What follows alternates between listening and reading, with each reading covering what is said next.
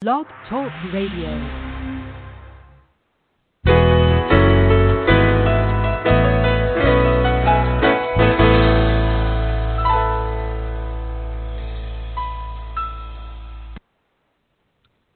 Good morning, everyone. This is Johnny Tan, author of From My Mama's Kitchen, Food for the Soul, Recipes for Living.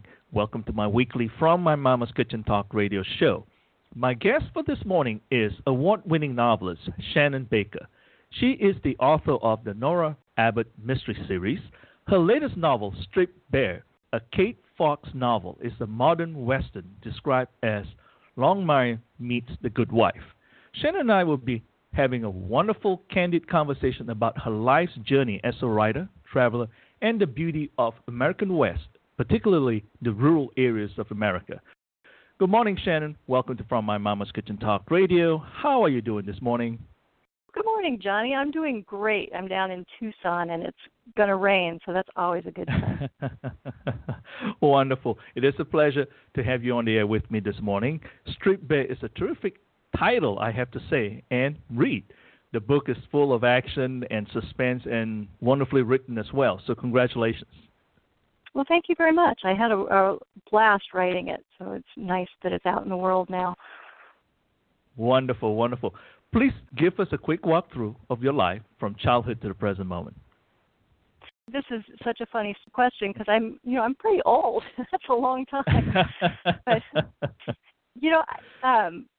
from a really early age, I was, very itinerant. My dad worked for a retail company, so we moved. I grew up kind of like an army brat, and so like every 2 or 3 years we'd move.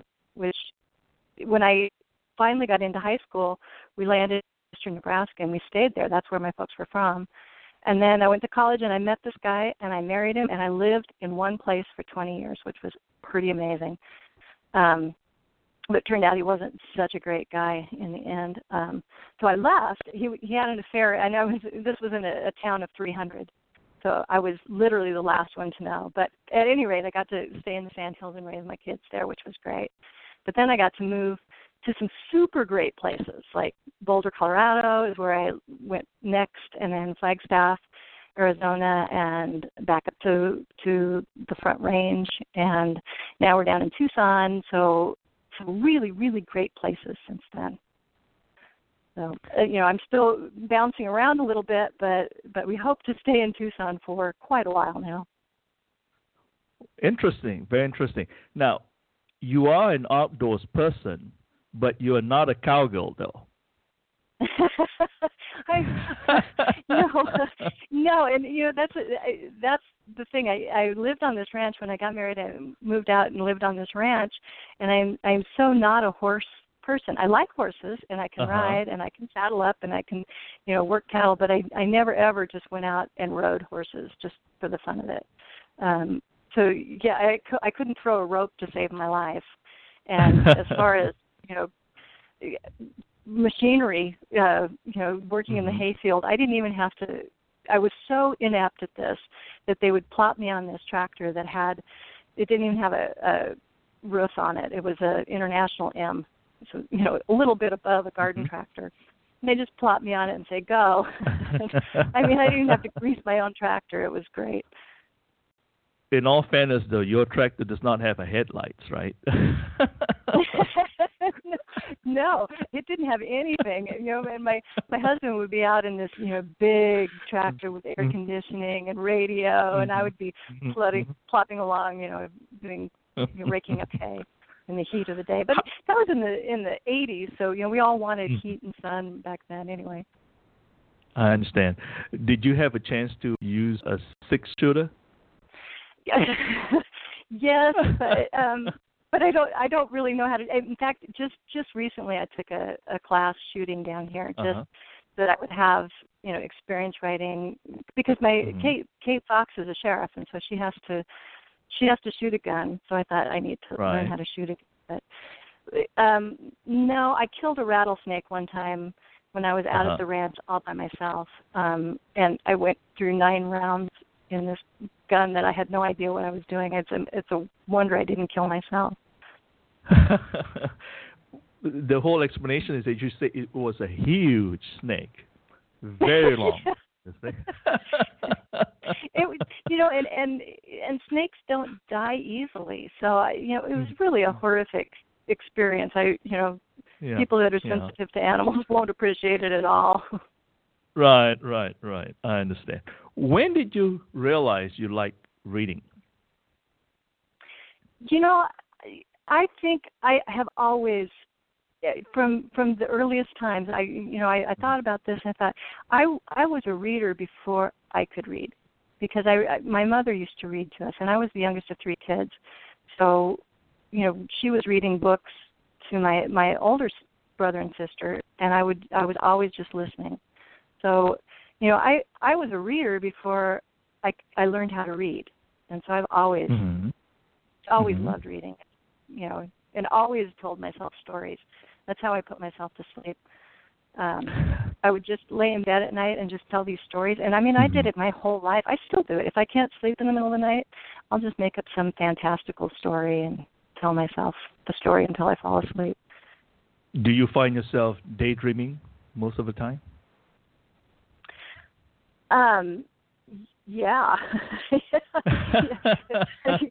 Actually, yeah. I'm thinking my husband will be talking to me, and he's very technical. He's got an engineer's brain, and so he'll start, and he's also a pilot. So he'll start telling me some technical thing that he's working on an engine or something, and I'm just off someplace else. He's learned to he just accepts it. You didn't hear a word I said. No, I was, on the plains in Nebraska. Very interesting. Were there favorite authors that you follow over the years? I totally love. I've always been into more literary fiction, and so Barbara Kingsolver and Ann Tyler, and all these I really love. And then I accidentally started writing mysteries, and so I've been playing catch up for the last several years, just reading lots of mysteries and a lot of friends' books. So I'm a big Laura Lippman fan. She writes mysteries, but boy, she's really a phenomenal writer. And of course, I follow Craig Johnson in the Longmire series. That's just so much fun. The books, I think, are so much better than the TV show, which is also really great. But the books are really fun to read. Very interesting. When I was growing up, I never liked reading. I enjoy watching the movies because it's a summary of the story. So people would say, "Have you read this book?" I said, "No, but I'm waiting for the movie to come out because then it's all condensed in an hour and a half to 2 hours, And they say, "But you're missing the essence of the author." And I said, "Well, the story is a story." That's it. And that's true. There are stories that are just so great for the story, but there are books that you read that the language is just so great. A Winter's Bone. I wish I could tell you the author right offhand, but that was a movie. They made a movie. That was the first one that Jennifer. Well, never mind. But anyway, it was a really good movie. But the book is like poetry. The words, the way he wrote the words, are just phenomenal, and you would miss that in the movie, which was a good story. So true.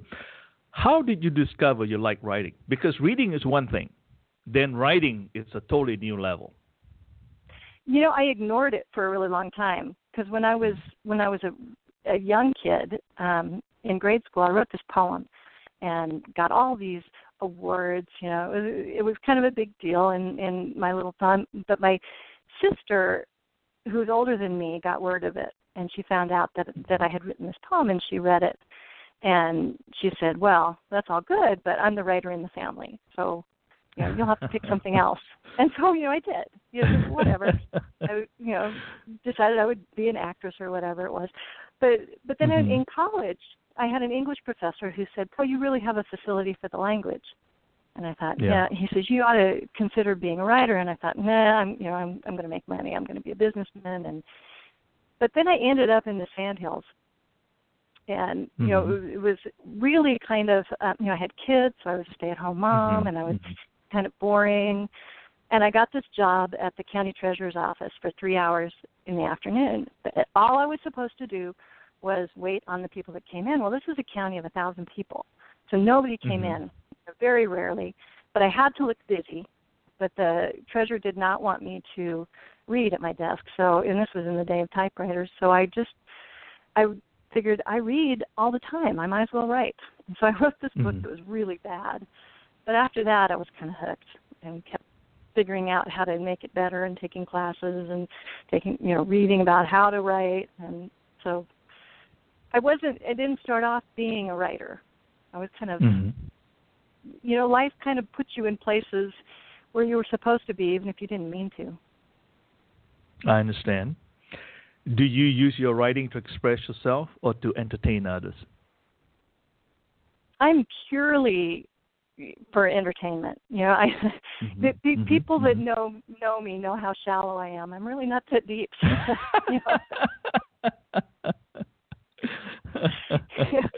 It's a pretty surface there. So yeah, when I read a book, the first thing I want to do is just go into that world, and I don't want to, I generally don't want to think that hard. But a really good book, as you're reading the story, you're picking up things, and you're going, that's a new insight into character or something. It's like Gone with the Wind. That's just a sweeping novel, and it's great, and the story keeps moving along, and then when you're all done, you go, what an interesting character Scarlett is. Yeah. So true, though. What is the inspiration behind your novels? Because one of the things that I know about in terms of just reading about you, I noticed that we talked about in the very beginning, your mind always wanders off into this wonderful make-believe world that you're in. And then from that sort of process, you came up with basically, in this case, two particular role models that you wanted to explore even further. With both of the series and also this other standalone that I did that is out of print now, which is great, I have always started with a situation. So for the Nora Abbott books, I moved to Flagstaff, and there's all this controversy with man-made snow on peaks that are sacred to 12 separate tribes. And so, I thought, oh, wow, people are heated about this. Somebody's going to die, and if they aren't dying in real life, I can make it happen. And so, that's the way a mystery writer thinks. It's kind of silly. So, it was a situation, and then I thought, who would be the most affected by this? And it would be the ski resort owner. And, how would she be more conflicted? Well, if she's a ski resort owner that wants to make man-made snow, but she's also an environmentalist. And, and then, so it just went from there. With the Kate Fox books, Kate just kind of muscled her way into my brain over time, I guess. She was kind of growing in the back of my brain. Kate is very different from me, and she just kind of came fully formed and said, "Here I am. Now is the time to write about the Nebraska Sandhills." And so, that's how that came about. Very, very interesting. Why did you choose to write mysteries? I didn't. Again, it's one of those things that chose me. I was. So when it was a very practical decision. When you're writing fiction, you're learning to write fiction. And as I said, I always read literary books, and you have to be deep to write a literary book, and we've already covered that. So, I was learning to write, and they would say, it's best if you pick a genre. And I thought, yeah, but I'd never read mysteries, and I wasn't going to write romance, and I'm really not into fantasy. But I wrote what I thought was a thriller. And and I sold it, and the editor sat down with me, and we were doing contract negotiations, and she said, no, this isn't a thriller. And in fact, it's a mystery, and would you like it to be a series, or is it a standalone? And, I'm not that stupid. I said, it's a series. Write me that contract, that multiple book contract. So when I had written the first Nora Abbott book, it was a standalone. So then I had to do a little scrambling to make her, come along in some more books. Yeah, very interesting. What are some of the challenges in writing mysteries? I think the biggest challenge is to not trick your reader, but to keep your reader guessing the whole way, and which isn't hard if your reader is not a big savvy mystery fan. But the fact is, most mystery readers have read a gazillion books, and they know what they're looking for, and they know all the tricks, and they know, the least likely person is the one that actually did it, and so it's hard to keep your reader guessing. And sometimes you just can't, because they're going to figure it out because they're so smart. So I think in that case, the thing you need to do is write really great characters and really great situations that people are interested in, even if they can figure out who done it. Very interesting. I was told that mystery writers live their life in episodes. We talked about that daydreaming process that we go through, and so one would get up and start daydreaming, and that's the live episodes for today, and then tomorrow will be something different and so forth. It's quite interesting. So like, you never see the true person. You talk about a little bit where your husband is talking to you and you're in sort of in a distant land, so to speak. Is that true? I think that person needs therapy.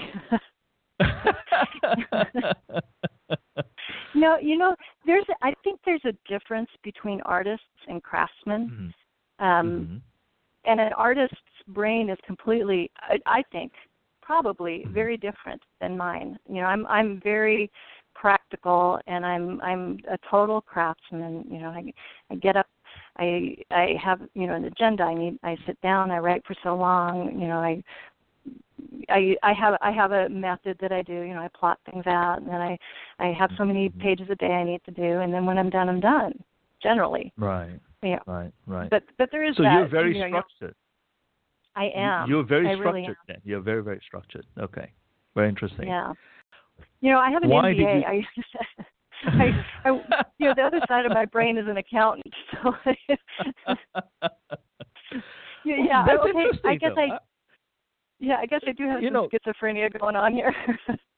No, I think that's very interesting. I'm so glad you brought that up, because I think what happens here is that to really know how a person operates, in your case, like say you're obviously a very accomplished writer, and how does one get organized? Now, that doesn't mean that you have to have an MBA to be methodical about the things that you do, but certainly it's very interesting to see, based on your inner self, your style, your personality, the inner you, the authentic you, basically. You're using the tools that you were exposed to help you organize your thought process. And that's intriguing in itself. It absolutely is.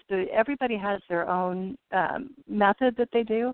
I have a good friend who writes huge, epic fantasies, Carol Berg, and she starts off with a character, and that's all she knows. It's kind of like a George R.R. Martin. That's all he knows. He just goes from there. He doesn't know who's going to live or die or how they're going to work it out. That kind of writing is magical. I can't do that. I pretty much need to know who killed somebody before I'm going to start off at the beginning. I see. Interesting. Why did you choose Nebraska Sandhills as the backdrop for Strip Bear?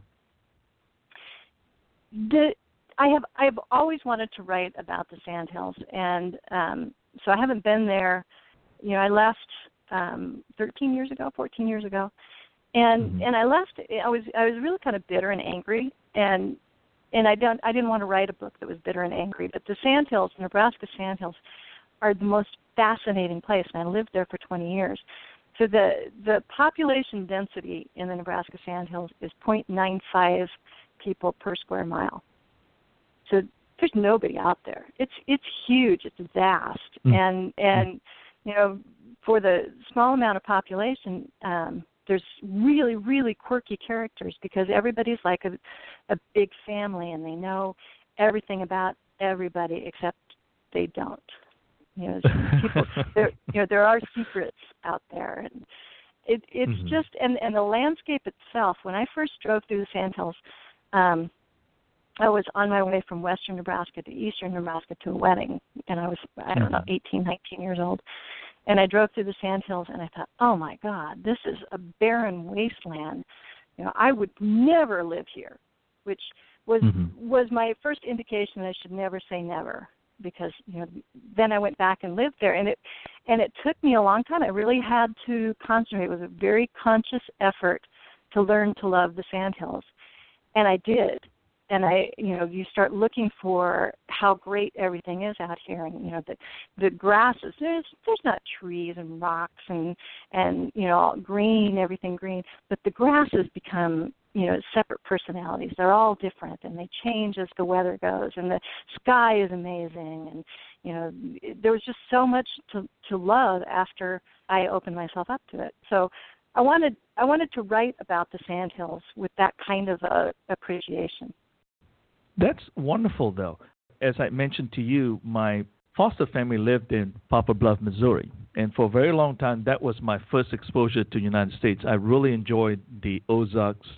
I enjoyed the back hills. I enjoyed the green. I enjoy all those that are sort of very unique Americana.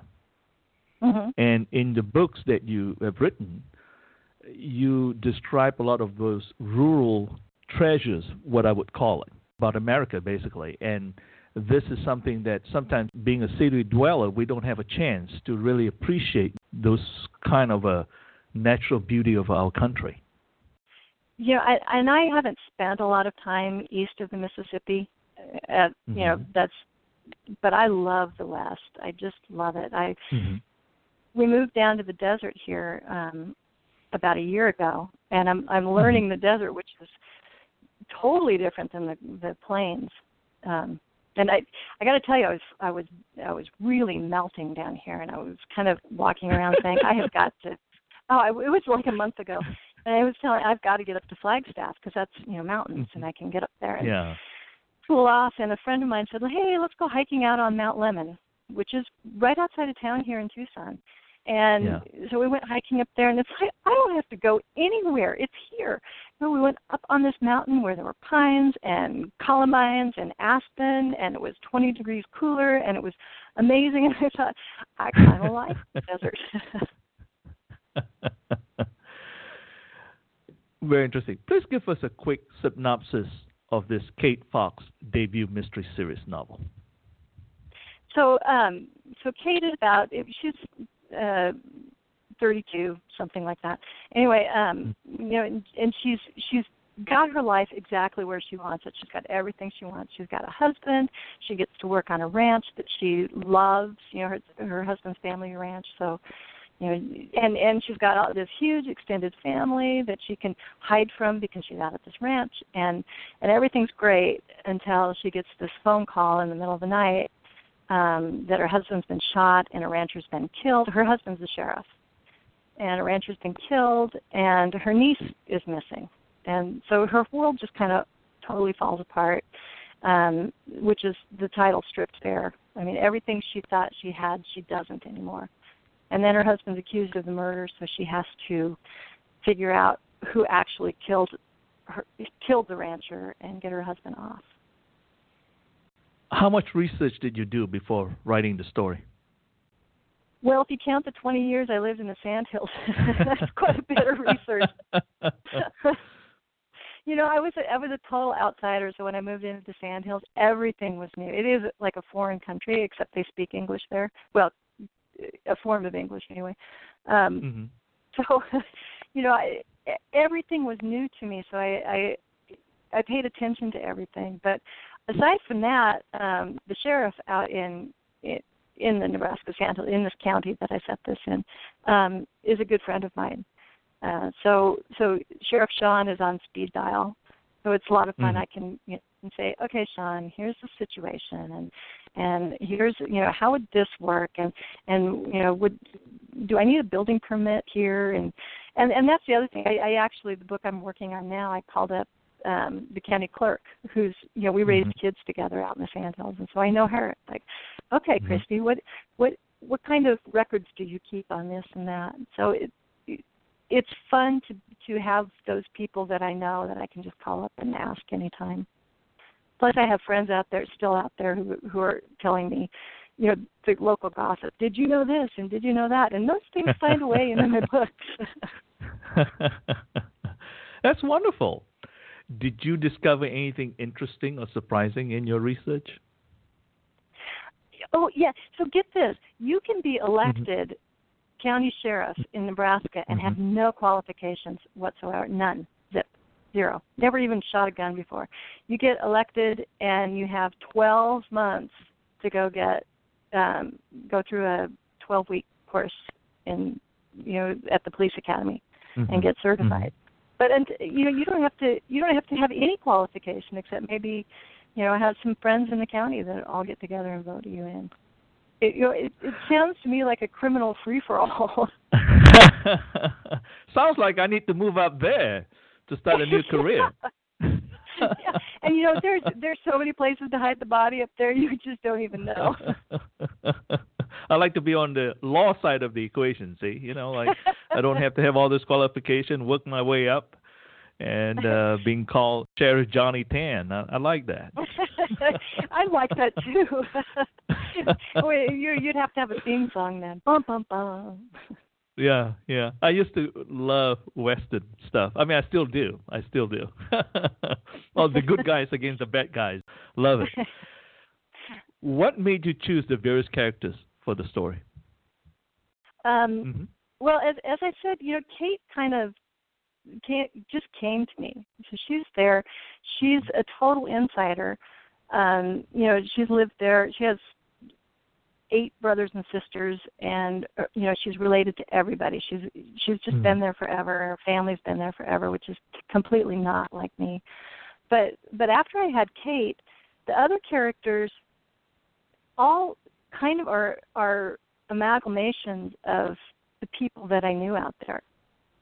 So there's a lot of nobody is exactly exact, but there 2 or 3 people that I know would go into one character, and there's just so many quirky characters in small towns, and I think it feels more so that there are quirky characters in small towns than big towns because you just know them better, and you're more comfortable with them. So they let out more of what goes on behind the scenes than you would in a big town. Very interesting. So true. How has your life experiences influenced your writing in this novel and perhaps in previous novels as well? Well, when I look back at all my novels, I can usually see after the fact. I never say it while I'm doing it, but after the fact, I can see where I was going in my life, where I was in my life at the time. So, when I wrote this first book, Ashes of the Red Heifer, which is the one that's out of print now, and it was a thriller. And I wrote this character, Annie, and I thought she was stoic, she was strong, she was, nothing was going to rattle her, and I really, put all into that. I thought that was great, and I get back these comments that, she is not likable, she's cold, she's bristly, she's just not a likable character. And I look at my life at the time that I wrote that book, and it's like, oh, here I thought she was strong and stoic, but what I was going through at the time is I had kids, I was working full time, I had a husband who was having an affair in this town of 300 people. And I was keeping everything going. We had a business that was going, and I was wound so tight that it's like, oh, so I wrote this character. I must not have been a lot of fun to be around at the time. But then it went on with Nora. I started off with Nora Abbott, and she was strong and capable on the outside, but she was just a ball of jelly on the inside, insecurities, and by the time that series worked its way through, she was, finding more of herself and strength within herself. She wasn't questioning everything she did, and I think that also mirrored what I was going through at the time.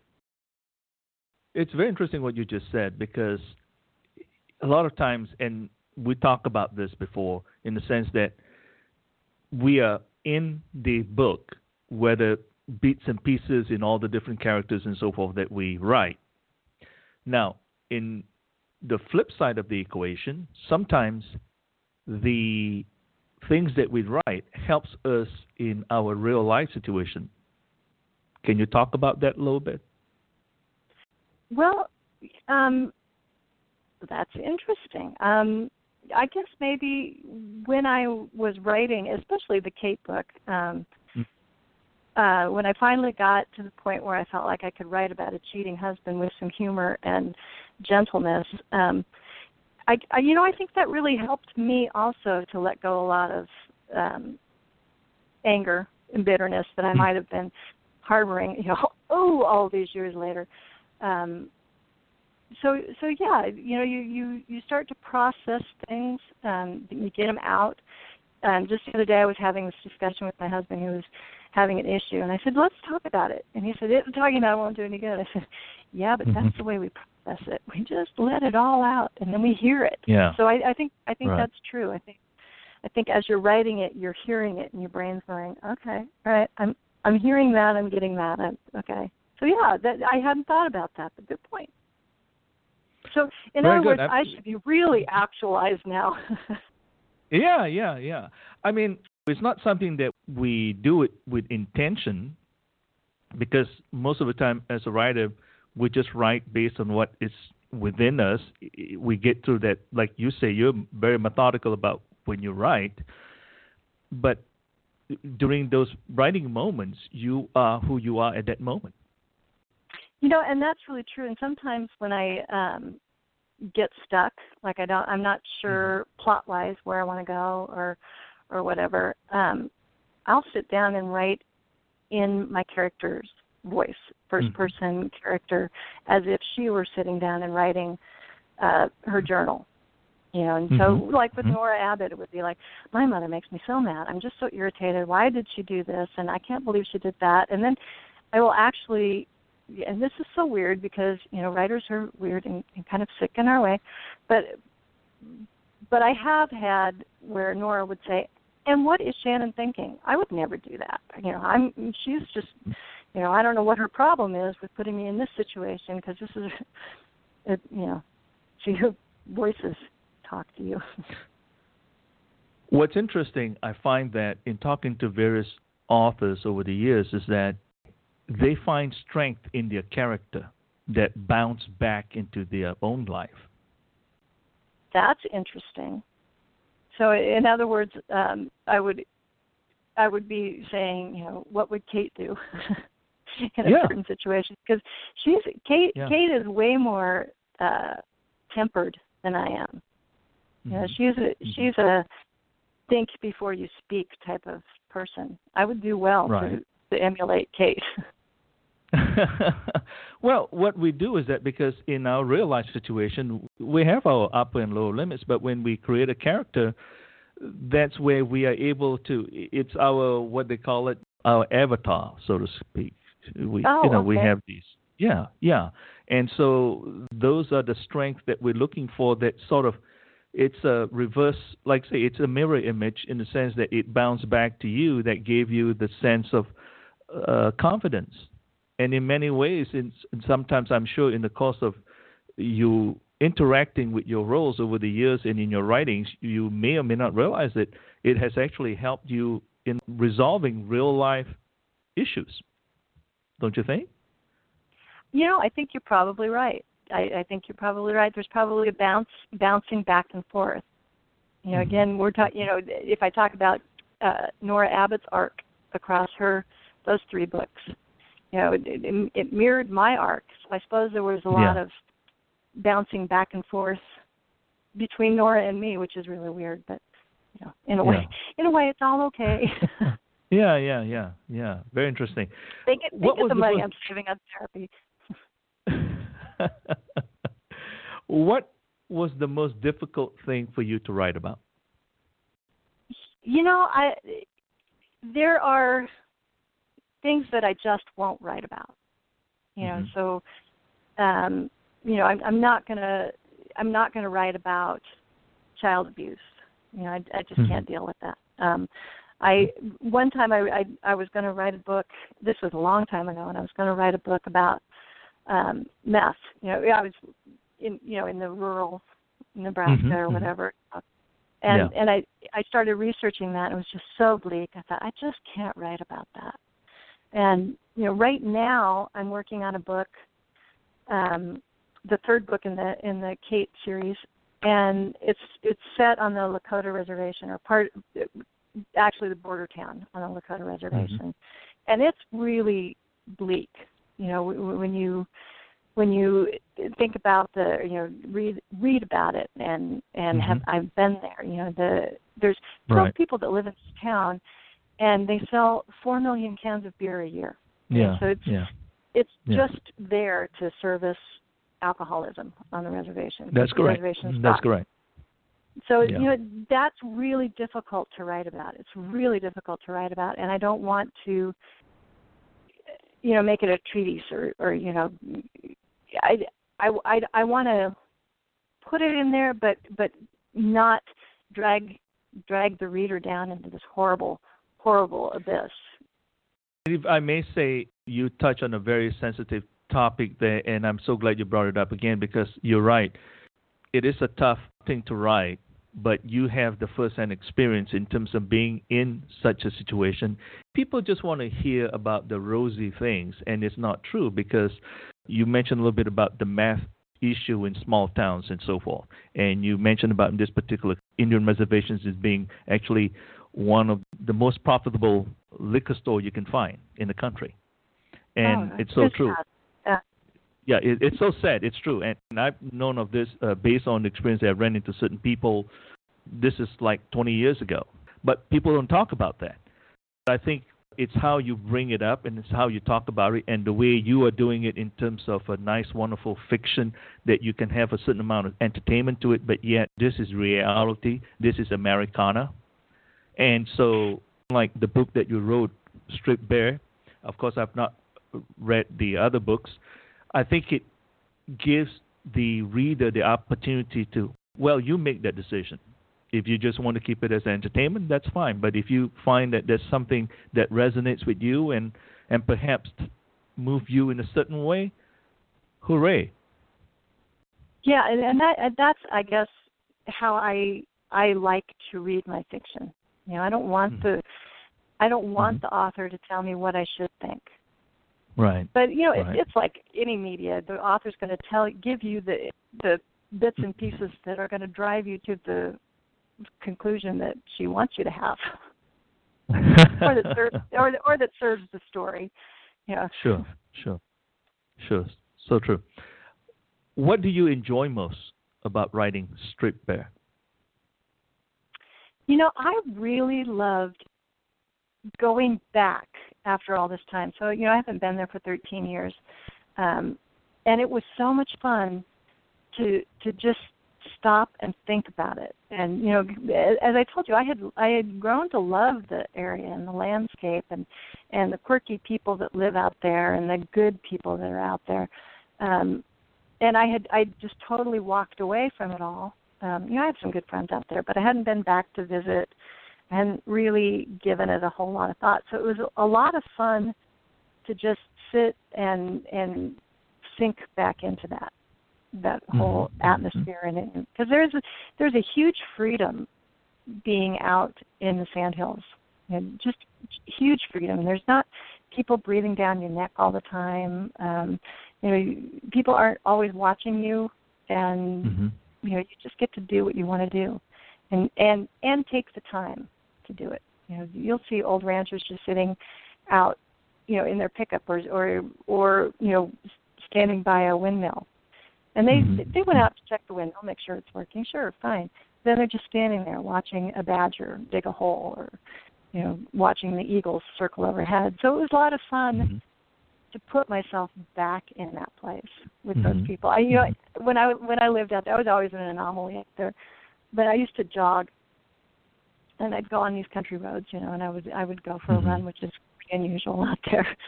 And these one lane blacktop roads, nobody's on there.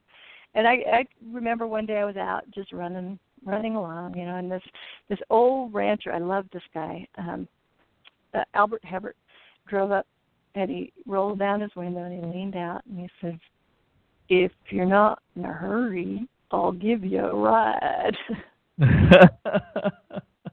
So it was a lot of fun just to remember all the good stuff back there. You talk about the people being genuine too. It's real life, real people, and simple in the way that everything is from the heart. Pretty much, yeah. That's a good way to describe it. There isn't a whole lot of pretense that goes on out there. There are people out there that have money. I mean, big time money, and you would never know it. That's right. Yeah. Hanging out with everybody, playing golf with the janitor at the high school. Right. It all right. People. You're kind of taken at face value out there. Precisely. How do you know when a story is done? I don't know if a story is ever done. And in fact, I just saw this quote today. What did they say? The story is never done. You just walk away from it, I guess. Mm-hmm. So for me, the story is done when I just can't look at it again. When I just think, I don't. From now on, I'm just making changes. I'm not making things better. I'm just making things different. So then I'll turn it in, and then 3 months later, I'll get the galleys back, and I'll go, "Oh my God, what was I thinking?" And then after the book's put, you make all those corrections, and you turn it in again, and then the book's published, and you read it, and you go, "How did that get by?" So I don't know if it's ever done. You just have to let it go. Yeah. It's like raising kids. They're never. You go in and you say, "Clean up your room." And you go in and the room's not, and then you say, "You didn't do a good enough job, clean up your room again," And then you do that 3 or 4 times, and finally you just go, "Oh, all right, it's good enough." It's sort of you reach a level of acceptable acceptance. That's right. It just, and you love them anyway. You love your book anyway. There, I did my best. It's not perfect. There you go. Yeah. We talked about this before, about expressing oneself in the various characters in the novels. Do you do that intentionally, or that's something that just sort of naturally as you get into the flow? And we talk about sometimes yourself is pretty much in the villain side of the equation as well. I don't consciously put myself into characters, and I think the more you write, the less likely that is. I think, and I may be wrong here, but I think when you're starting out writing, everything is way more personal because you're writing what you know, and so you're getting that out. The more you write, the further away your characters get from who you are. But in the case of a villain, the villain is always the hero of his own story. So your villain has to believe that what he or she is doing is right, and there's justification for it, and there's they're doing what needs to be done for whatever noble reason in their own mind. And the best villains are the most noble. So you have to tap into those weird inconsistencies. I do anyway. The weird inconsistencies in my own mind. Where do I feel like justice isn't being served, and how can my villain correct that justice by being so wrong? Basically. So yeah. I've listened to people talk, and I know people I've come across in my life, and the weird way they justify things that I think are completely wrong. But I have to always bring it back down into myself. How would I work that out in my own mind so that I'm justified in doing something so awful like, murder or whatever? How do you deal with writer's block? Being the disciplined person I am, Yeah. I just don't allow it. I mean, there you go. I sit down, and if I can't figure out where I'm going, and I don't, it's not, the plot's not working or whatever, I'll write description. I'll sit and write description, because if I'm really in the zone and I'm writing like dialogue and an action scene and everything, all that description just, I have to fill in later anyway. So I'll write description, or as I said, I'll go back and write in my, longhand. I'll take a notebook and write longhand in my character's voice, or, I generally have a word count that I'm working for, so, I've got so many words. I've got 2,000 words I need to do today. And if I am just not feeling it, I'll tell myself, you only have to do 750 today. I'm going to give you a break. You only have to do 750. And that isn't a random number, because I heard a podcast with James Lee Burke, and he said, in that southern voice he's got, which is just melts you anyway, he says he only writes 750 words a day. And he said, if you write 750 words a day, that's a book in a year. And I thought, well, it's good enough for James Lee Burke. It's good enough for me. So I'll tell myself I only have to write 750 words, and I'll sit down, and that's not hard. 750 words, nothing. And when I hit 750, I think, well, I'm already sat down at my desk, and I might as well just go ahead and finish the next 1,250. So that works for me too. I play lots of games with myself like that. I'm really easily fooled. That's very interesting, because it's a wonderful self-motivation in terms of getting into the zone and being in the zone, on not letting anything else distract you. Yeah, I do that when I run too. If I just don't feel like running, I think, okay, you only have to do 2 miles. And then I do 2 miles and I think, I might as well just finish the next 3. I'm out already, sweaty. So. Yeah. What would you like for the readers to gain from reading Stripped Bare? I would like to take the readers back to the Sandhills with me. I would love for, somebody in New York City to take an hour out of their day and sit down and see the sunshine, or feel the snow, or see these lovable characters. I've got 2 bachelor brothers that are just crazy, and they're I love them so much. I don't want to hang out with them too much because they don't smell very good. But other than that, they're just I want my readers to be able to feel what Western America is like.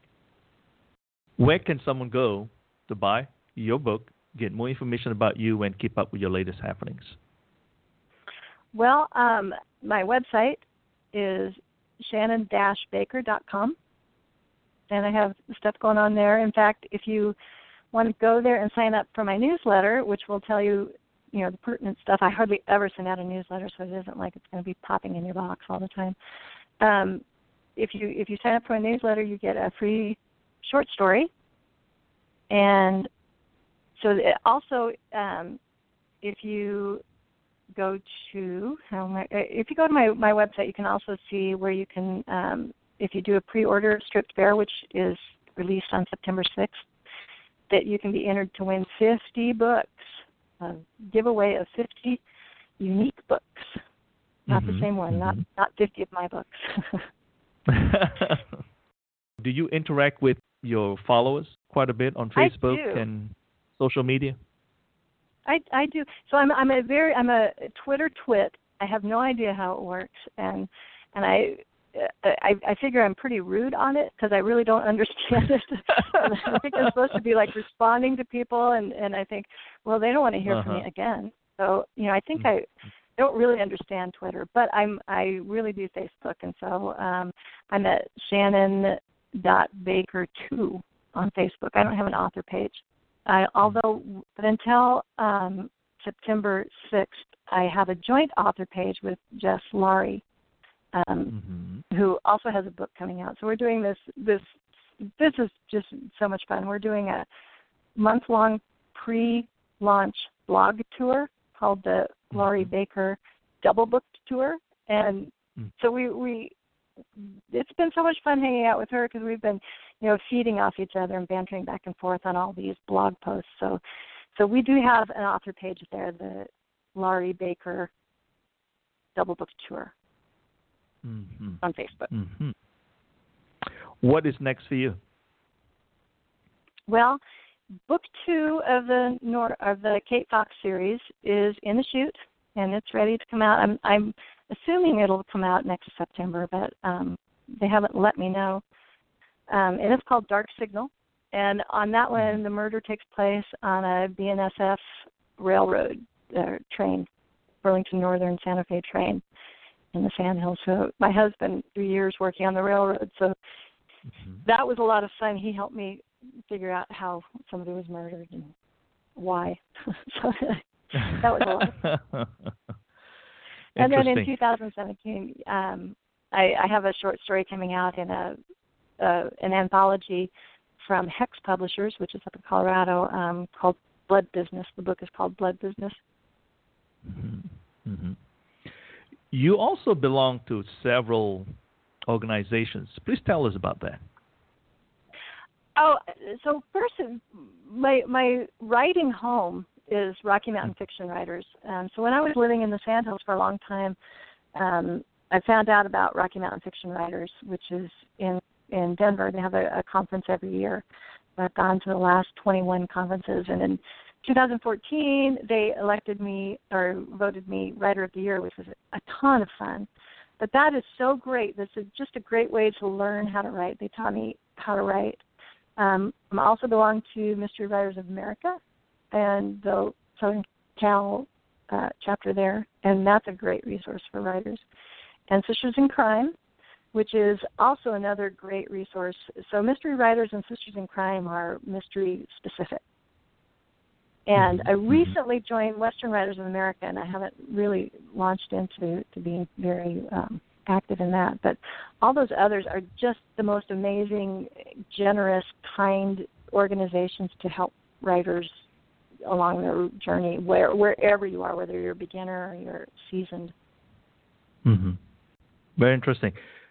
It just dawned on me that you might be slowly developing into that Annie Oakley character.